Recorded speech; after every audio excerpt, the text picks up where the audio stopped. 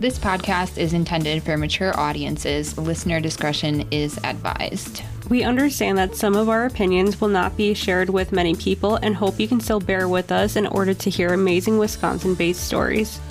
We are not licensed therapists or able to give legal advice by any means. Our show notes will provide all of our source materials included for each episode. Now on to the show.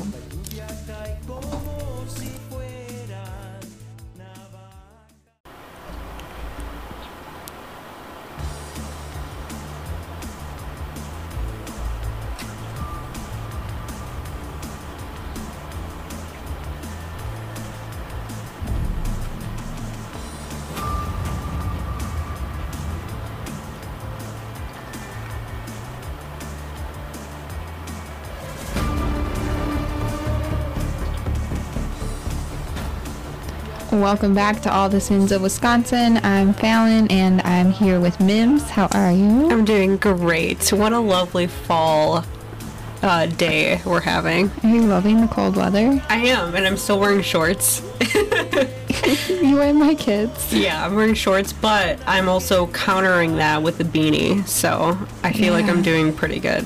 Yeah, my daughter had on shorts and a hoodie, and I was like, See? it's cold. Well, I have a sweater on. Exactly. But your legs. But like, it will just all go down, like the heat will go down your body, is what I'm thinking, and I haven't been that cold, so. Okay. Here we are. I think you have a teenager mentality about your warmth. Or I'm turning into an old lady. It's one or the other, but we're doing it. One or the other. All right. Do you have any true crime news? Kind of. I'm not going to go into like huge detail about it, but I seen that Brett Favre is basically stealing some welfare money from, which state was that? Ah, shit. Georgia? No, I'm not going to say state because I don't know. Which I thought was really fucked up. So just stepping into that, and it's actually for people that need it, and he is I don't even know how much money he has, but I mean, former... Okay, yeah. If you work in the welfare system and you see Brett Favre's name, is that a red flag? That should be a really big red flag. Like, I would call him, like, are you the Brett Favre? I think some sort of agent of the welfare system helped him do it. So he had an in. Okay. So that's how he was getting that. Okay. Yeah, so that person's getting reprimanded, and obviously Brett Favre is in the headlines now, so. Okay. That makes sense then. Yeah. Very interesting. So that's fucked up. It is. Do you have anything? Yeah. Did you ever listen to Serial or Undisclosed about Adnan Syed? Oh, I've seen some headlines on that. Yeah, how they helped with that. Yeah, he's out. Yes. They finally freed him. It was over 20 years. Mm-hmm. I don't want to say how many years because I don't know off the top of my head. Yep. I don't have the facts in front of me today, but yeah. He was in prison for a long time, and now he is out. And the best part about it is the DA's office led the charge in saying, like, hey, we don't have the evidence to keep you here. Oh, wow. We barely hear about that. Yeah. So that's wonderful. Yeah. And she also, the DA that did it, she's on her way out. She didn't win the election. So in her motion for him to be released, she listed all of the reasons why. Okay. So that if the DA following her wants to be like, hey, but we want to keep him here. Yeah. They already have all like the detailed reasons laid out of why they don't have a case against him. Ooh, I love that. I love that this person's like, I'm going to be held accountable, and that this isn't okay. Yeah. She believes in justice, not just numbers. Yeah. Well, we can all take an example from her. Yeah. Oh my gosh. What a wonderful story for... Yeah, now hopefully they can find the person that actually killed her, maybe? See, that's what's so fucked up about these cases that are like that. They have somebody that is paying for a crime that is out in the world free, and like it brings them back to square one. Yeah. Just terrible. Yeah, there's some kind of murderer that's been free this whole entire time. Yeah. Probably murdering other people. and getting to live their life. Right. And there's 2 innocent people that lost their lives. Yep. Right. In horrendous ways. Like, one sitting in prison, and that's horrendous, and one died. Yeah. So. Craziness. Well, that is some great news. Yeah. Thank you for starting. I was super happy to see that because I've been following it since, like, 2015. Right. So once I saw, like, they started talking about he might be released, and then they said he was, and then there's little videos, and he's, like, at home eating leftovers and super excited. I was like, this is so cute. Yeah, that's amazing. So you can check out Rabia Chaudhry's Instagram, Twitter, whatever. Mm-hmm. All of her socials. She's talking about it because she's the one that led the charge in getting all this done. And she was on Jillian's podcast, right? Yeah. Okay, I do remember that. Yep. She's the one that had given the file and everything to Sarah Koenig to do Serial. I'm not a big fan of the way she did Serial. If you listen, I mean, she spun things the way she wanted to. Oh, no. But, I mean, it's the most popular podcast ever. So. Right, yeah. Yeah. Well, thanks for starting us off on a great note. So you can bring us down. I'm going to bring us down. Because this is a gruesome one, and I'm going to warn everybody right now. I'm going to warn everybody as we go into my story that this is going to be a tough one. Okay. And I will put times on there if people want to skip. Yeah, that would be wonderful. So, all right, let's do it. So this is the story of Annette Morales Rodriguez. And I got my sources from CBS News, ABC News, Murderpedia, and Fox 6 News. So, on October 5th in Milwaukee, Wisconsin, Annette was born on August 1st, 1978. So, she was, a typical woman who wanted to be a mother really badly. Okay. And the difference between her and most women that want to have kids is she was wanting to have a kid no matter what. And on this specific day, she made up her mind that she was going to go out into the world and look for a pregnant woman. Oh, I know this story. Yes. So she was, and there's a lot of stories like this, and it's really surprised. A really crazy phenomenon. Yeah. So she was desperate in giving her boyfriend a son, but she couldn't get herself pregnant. And she had already faked 2 miscarriages and faked 3 other pregnancies. Oh my God. So she had been faking this pregnancy and going around, rubbing her belly and telling her friends and neighbors how she was getting bigger and how excited she was. But she wasn't pregnant. Was she just eating a lot?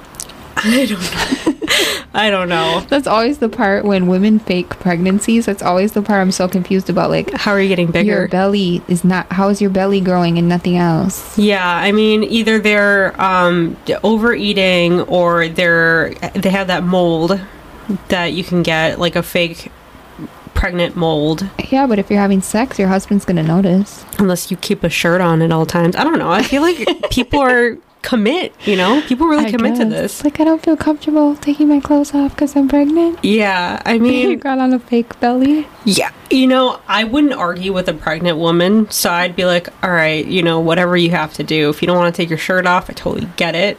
True. Right? How can you argue with a pregnant woman? I don't know. I'm not about to. I wouldn't advise it.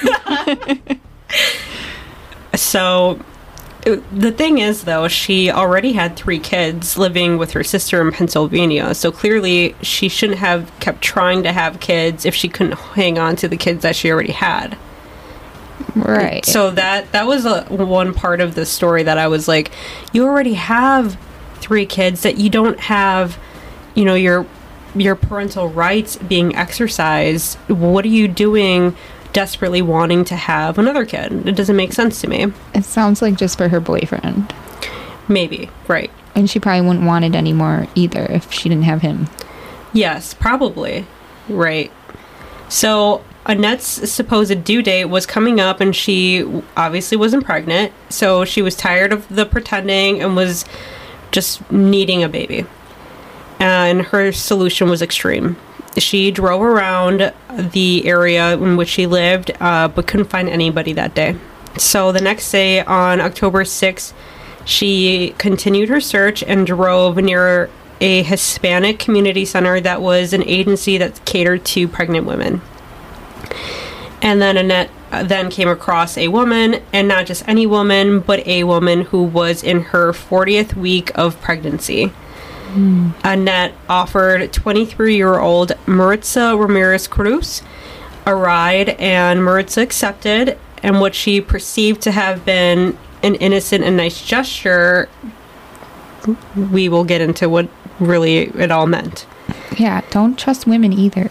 Yeah, like, just because there is a female that you don't know being nice doesn't mean that she doesn't have ulterior motives. Like, she is... Women are also bad seeds. Yes.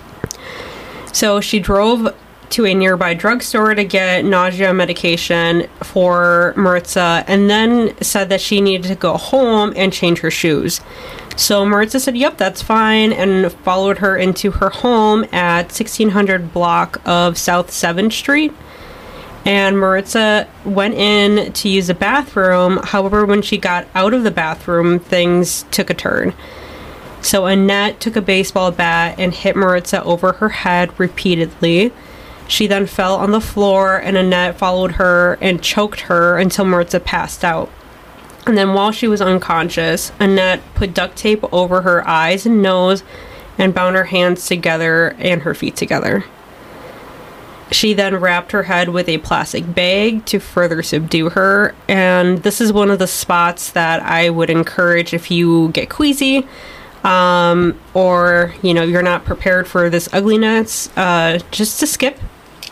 She then took an X-Acto knife and cut Maritza from hip to hip and removed Maritza's fetus and took it for her own. She remembered watching an episode on the Discovery Channel on the cesarean process and tried to duplicate it. And because of someone's delusion, Maritza died from blood loss and asphyxiation, just because both things were happening at the same time. She was bleeding out, and she also had that plastic bag over her head. So just fighting, just fighting for her life. The baby was only days away from being born naturally as well. Amazingly enough, Annette called 911 and told the dispatcher that she had just given birth in her living room and the fetus was not breathing. So immediately she got, enforcements involved. So an ambulance was sent out and took them to St. Francis Hospital. During the autopsy of the fetus, a medical examiner found that there was substantial evidence that something was wrong. So obviously you bring a baby like this to a doctor, they're not just going to be like, yep, that everything's checking out, like they're a doctor. Yeah. It was evident that the baby was not delivered naturally and was removed by force. Again, this part is really graphic, so please be warned. So it was really obvious that the fetus was removed forcibly due to the mother's uterus, and parts of her ovaries were still attached to the fetus. And the unborn fetus died due to traumatic impact of what had happened to the mother. Annette fled the hospital before being fully examined, and she went home and told her boyfriend that she had lost the baby. He believed her and even made a post on Facebook stating, quote, "My child was born yesterday and he died an hour after birth. He would have been so cute. My woman is shattered. She won't stop crying," end quote. So she has everybody wrapped up in this delusion. Nobody thought that, okay, if I'm going to the hospital to have my baby and my baby dies, I'm not calling my boyfriend? I don't know. Oh my God, I'm devastated. Come here, our baby's dead. Maybe I'm just going to come home oh, by the way, baby died yesterday. Yeah, I think that in these traumatic events, because that is traumatic if that actually did happen. Definitely. That maybe he was just so, impacted by what had just happened. He just lost his son. Yeah. And she's going through a lot. And who is he to question what had happened? Because, who does this, really? Right. So I think he was like grieving in that moment. True. So police officers showed up at Annette's home due to the medical examiner's findings and took her to get another medical evaluation since she skipped out on that. Some other investigators stayed behind to look around her residence and came across a shocking discovery, and it was the disemboweled body of Maritza in the basement. This is another hard part, so just be warned. So while at the hospital, Annette entered a bathroom and scratched the inside of her vagina wall until she bled. She told doctors she was bleeding, and during the examination, doctors discovered she had not recently given birth.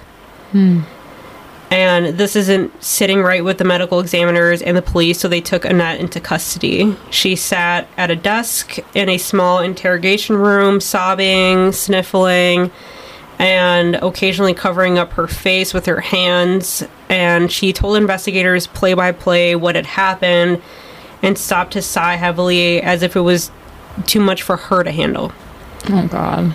She then concluded the interrogation by stating that, quote, she felt sorry for the girl, end quote. So obviously they arrested her, and her bail was set then at $1 million. So then her trial starts, and the defense's stance was that she did attack her, Maritza. However, the argument they made on Annette's behalf was that it wasn't an intentional homicide of either one of the victims. So I don't know how you can argue that you cut somebody from hip to hip and not think that that is going to cause life-threatening damages. I don't know how you can do that on your own and not kill someone. Yeah, exactly. So either you are delusional, I mean, clearly she's delusional, or she was just so wrapped up in the moment of getting what she wanted that she wanted that instant gratification and didn't care how she got it. Yeah. So they urged jurors to convict her of the lesser charge of first-degree reckless homicide. The prosecutor's stance was that Annette faked a pregnancy and then panicked when she couldn't procure a baby with a fast-approaching due date, which we already know. So then, after hearing everything, a jury that was made up of 6 men and 6 women deliberated for only an hour before convicting Annette Morales Rodriguez at the age of 34. And it wasn't hard to do so, as prosecutors showed bloody and disturbing pictures of the crime scene and of Maritza's body. She was officially convicted with 2 counts of first-degree intentional homicide in the October 2011 deaths of Maritza and her unborn fetus. On December 13th, my birthday, Annette was wheeled in a wheelchair. Don't know why. The dramatics. Right. As the judge sentenced her to 2 life terms in prison without the possibility of parole. And she stated after she was sentenced, quote, "For what I've done, I regret it very much," end quote. Maritza's family did not accept the apology, and, I wouldn't. No. And Annette's own family was nowhere to be found in the courtroom.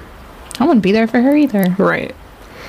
Additionally, while she's been in prison, it's been reported that she has only had 1 visitor come to see her. I wonder who it was. I know, me too. I said family member, so I don't think it was a boyfriend. No. I'm guessing they didn't live together. I don't know. He would have noticed a dead body and blood. Maybe. So, I would think. Yeah. I'm going to conclude with our hearts going out to Christian Mercado, the husband of Maritza and the father of the unborn baby, who had to plan 2 funerals. No one should have to go through this. No. And the last time that he saw his pregnant wife was when he kissed her goodbye the morning that she died. Maritza's family is said to have been getting psychiatric help to deal with the brutal murder of the woman they loved and cherished and needed in their lives, and the potential of having that baby in their family too.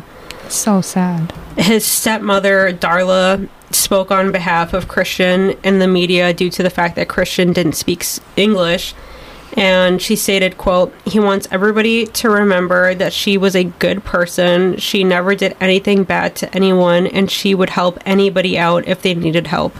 We still can't believe it. We know it's true, but we can't believe it, and the whole family is taking it really hard," end quote. It's so sad. And that is the story, the unfortunate story of Annette Morales Rodriguez. You need to be careful when you're pregnant and people want to steal your babies. Yeah, I don't ever think of all the ways that you could fucking die, and that's one of the ways, somebody just really wants a fucking baby, and they be snatching them. Yeah. I don't know. It's craziness. Was that as bad as... It's not as bad as I thought. Maybe it helped that you've already known the story? Yeah. Like when you talk about all the, extra bone-breaking things... That's the ones that get you, huh? The bone breakings get me. The bone breaker got you, huh? Yeah. That was a gruesome one. It was. I'm still traumatized. I'm so sorry I did that to you. All right. Today I am discussing the disappearance of Marshall Hansen. And my sources are medium.com, weau.com, charlieproject.org, and Web Sleuths. So Marshall Hansen has not been seen since November 12th, 1987, when she left from one of her jobs at Marquip, which is now called BW Paper Systems, at approximately 8 p.m. At the time of her disappearance, Marshall, whose family called her Shelly, was 23 years old, and she was also pregnant. Oh, wow. She was approximately 3 months pregnant. And she was residing in Phillips, Wisconsin during this time and working numerous jobs. Wow. Good for her. Getting it. Yeah. She's like, I need to get this money before I have this baby, I guess. Mm-hmm. She was working at the paper mill. She was working at some kind of plating place. She was working at IGA. Damn, girl. Yeah. Hard worker. Yeah, absolutely. On the day of her disappearance, Shelly had gone in for an ultrasound to make sure everything was okay with the baby and to screen for birth defects because she was born with a club foot. Oh. And she wanted to know if her baby was going to be too because that's genetic. I didn't know that. Yeah, so she had an early, because back then you didn't get ultrasounds that early. Now you get them, every day. Seriously, I remember that. My friend was pregnant. Every time I, rang her up, she's like, I'm getting an ultrasound done. I'm like, Jesus Christ, it's only one kid, right? Right. They didn't used to do that. Now they're just like, hey, let's look at your baby. Yeah, all the time. All the time. I mean, I get it. You want to nice. You want to make sure that little bean is doing good. Right.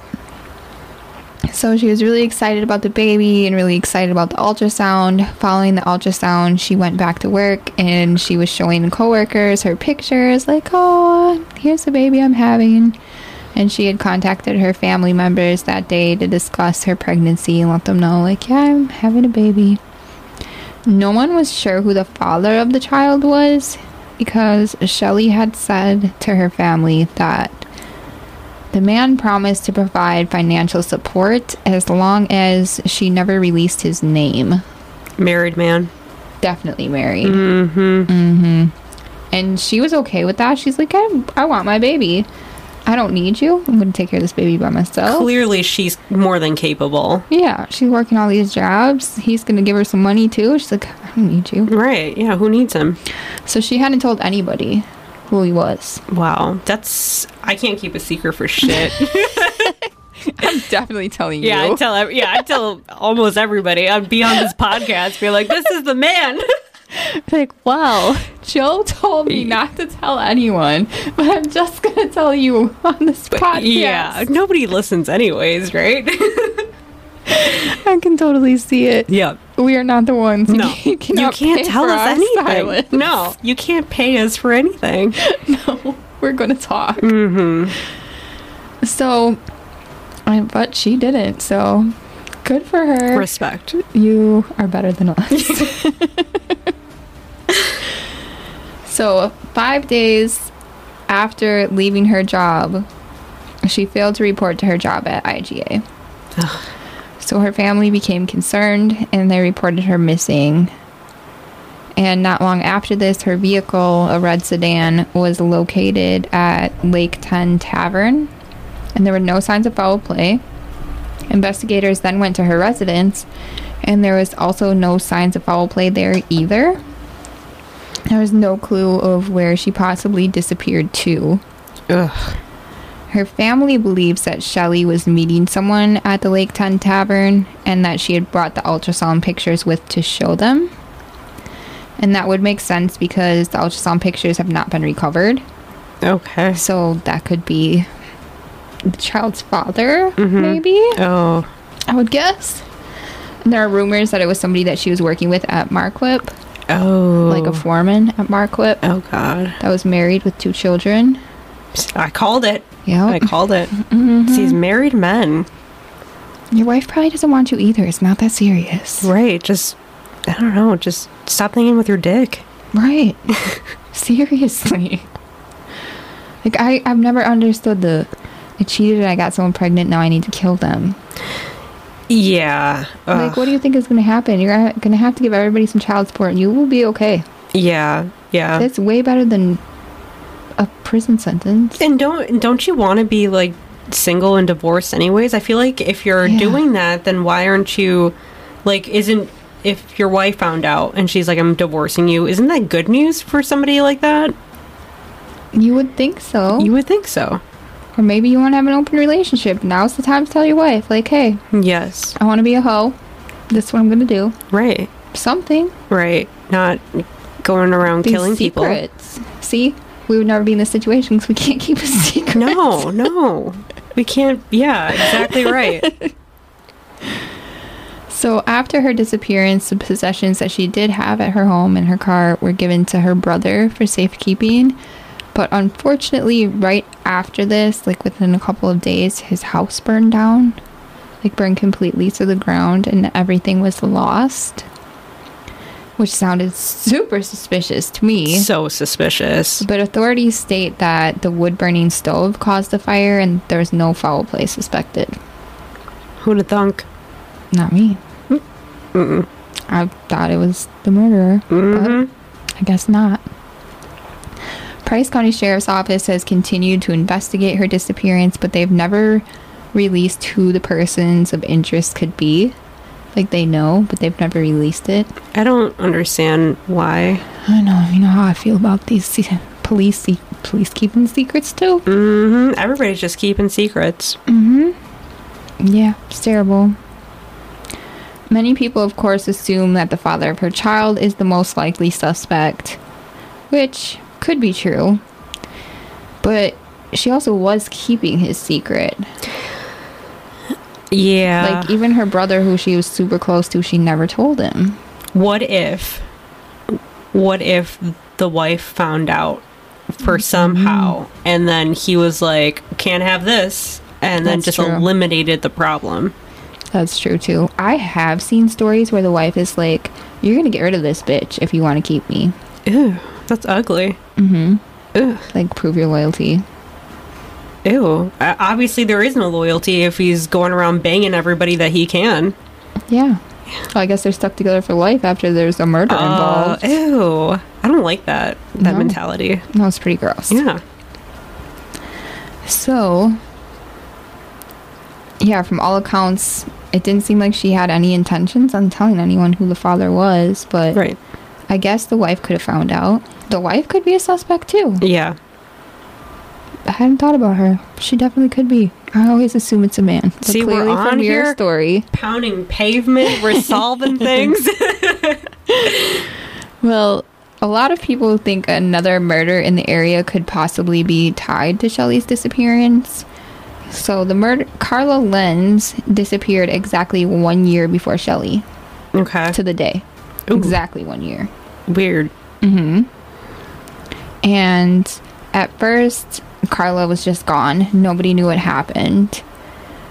So let me get into what happened to Carla, and I'm going to warn you that her story is graphic as well. So Carla had a sister named Emily, and Emily was married to John Weber. Okay. John Weber is a piece of shit. So While Carla's gone, missing, John tells his wife Emily that he has a surprise for her. So they get in the car and they drive out to a remote area. She's thinking maybe he bought some land for the family, something like that. But instead, he stopped the car and put a knife to her throat as he taped her eyes and mouth closed. Oh, God. Like, this is your wife. The ultimate betrayal. Seriously. So he tied her hands behind her back and he was beating her with his fists and then eventually with a shovel. Oh, my God. And then he proceeded to make cuts in her flesh with a knife. Ugh. And he burned her with a lit cigar. And he sexually assaulted her with a lit cigar. And oh, my God. Yeah. Fucking A. He's terrible. And sodomized her with the handle of a wheelbarrow. Fuck this guy. She passed out. Emily passed out, and she later woke up and he was holding her. Mm-hmm. And she remembers hearing him discuss in two different voices whether or not he should kill her. Oh. Can you fucking imagine? Oh my God. I would be so scared. Like, this motherfucker is for real crazy. Yeah. Oh. Well, he eventually decided that he was going to keep her alive, and he took her home to clean her wounds. He put her in the bathtub, but then he realized that she needed emergency medical attention. So he took her to the hospital after they came up with a story that 3 men had attacked her and caused her injuries. Like, he's like, okay, this is what we're going to tell them. You're going to go along with it. John Weber is a piece of shit. I know, right?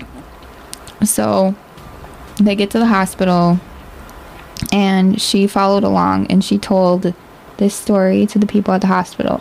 Mm-hmm. But they didn't believe that shit. Good. Oh my gosh. So they had John Weber leave the room, and then she was assured that she could tell the truth and that they would protect her. And then she confessed that her husband was the one who had attempted to murder her. I love them for that. Yeah. See, if your spidey senses, if your red flag system is just, really just going off the charts, just follow it. Yeah. So then they immediately arrest him. They're like, yeah, we kind of figured he did it. Mm-hmm. They arrested him and they searched his car. And inside the car, they found a threatening tape he had made for his wife. And on this tape, he graphically described how he had murdered her sister, Carla. Oh. And the details of Carla's murder were almost exactly the same as the injuries he had inflicted upon his wife. Oh my God. So the police told him that they heard the tape and he knew he was busted. So he drew a map for the police of where they could find Carla's remains. So 2 years after her disappearance, Carla's remains were found. And Emily spent 16 days in intensive care, but she survived. And she went on to testify against John Weber in court. What a badass bee. Right? And then he was convicted for the murder of Carla and for the attempted murder of Emily. And some people speculate he may also have been involved in a murder of a man who sold him a car, but he has not been tried for that crime. Wow. He is still incarcerated. He should be incarcerated for fucking ever. Mm-hmm. And so the public thinks that it's a possibility that he also kidnapped and murdered Shelley, because it was the same area and it was a year to the day after Carla disappeared, but he never mentioned Shelley's name. He's never talked about it. No evidence has been released to tie the crimes together as far as we know. Right. If the police have something, they're not releasing it. But I'm unconvinced of that. Yeah. I mean, coincidental, yes, absolutely. Right. But it seems like he had a lot of anger towards women in his life. Yeah. And unless she was somehow in his life, I don't get it. Right. So, that's just my opinion. Yeah. Mine too. Okay. I was like, yeah, I'm not really seeing it, but I'm like, but I'll tell Emily's story. Yeah, Emily absolutely. and Carla's story, because people talk about it a lot, and she's a badass for doing this. Fuck yeah. Yeah, surviving and fighting him and taking him to court and actually testifying, because that's got to be terrifying. Yeah, I would be a puddle of nerves for sure. Yeah. And to see that person and relive that. Yeah, and it's your husband. And it's your husband. Yeah, somebody that you're supposed to trust, and it's supposed to be somebody of comfort, and instead they put you through something so imaginable. Yeah, and then you find out that they also murdered your sister, and you've been living with them for 2 years. Oh my god. Did he say why? I forget. No, not that I know of. So I think he was just fucked up. Yeah, I mean, not that a reason why would. But it also seems to me like this is like a real high level of torture and murder. Like, I wouldn't think that Carlo was the first. Right, because how do you bottle that all up? Yeah, I don't know if he's tied to Shelley's, but I would imagine there's more. Right. Because that seems like a huge escalation from nothing to that. Yes. So true. I think there's probably other stuff. Oh, yeah. Yeah. I wouldn't be surprised. Yeah. So if anybody has any information on the disappearance of Marshall Hansen, they can contact the Price County Sheriff's Department. They are still investigating the case 30 years later. I'm glad they're still keeping at it, though, because it's still important. It is, definitely. And it's crazy. I mean, up there's just so many rural areas that you can disappear in. Yeah. It's not like Appleton. Right. Yeah, right. In the city, somebody's going to notice. Exactly. But there's woods, water, everything up there. Swamps. Yeah. Yeah. You did a great job. That was you. A whole... That was a package of craziness, and thank you for delivering. When I was reading it, I was like, this is so weird. Yes. People think up north is safe. I was telling the girl at work that today because she's like from a rural area, and she's like, thinks things happen in the city, and I was like, no, things happen by you. Yeah. People that live in the woods are weird. Yeah, yeah. We love you, but you guys are kind of also weird people hide in the woods. Not that everyone in the woods is weird, but if you're extra weird, yes, it's good to be in solitude. Mm-hmm. So you can do your crimes and then like go home and hide in your shack in the woods. Yes. I feel like we have to clarify on everything that we say. We're not saying that everybody in the woods is weird or creepy or murderers. Just elaborating on that. Yeah. There's a lot of fucked up people here too, in cities. Oh, and yeah, shit, there is. But I feel like if you're a certain level of fucked up, you gotta go somewhere and hide. Like, some people go out to the desert, some people go out to the woods, You gotta hide. Yeah. I would go if you can't contain your crazy. Right. In public. Mm-hmm. I would hide from people, and they would hide. I don't know. I don't know what they're hiding from. The police. There's like 2 cops up there. Yeah, that's so true. It's easier to commit crimes. Well, that was great. I feel good. Thank you.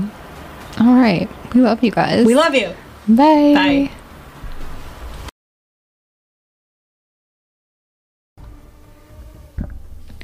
All the Sins of Wisconsin was written, recorded, edited, and produced by Fallon and Mims. Thank you so much to all of our listeners, supporters, friends, and family that continually allow us to do what we love.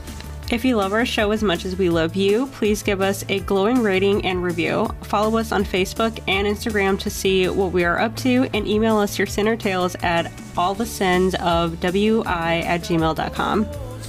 Episodes of All the Sins of Wisconsin are available for free wherever you listen to podcasts. And don't forget, we love you.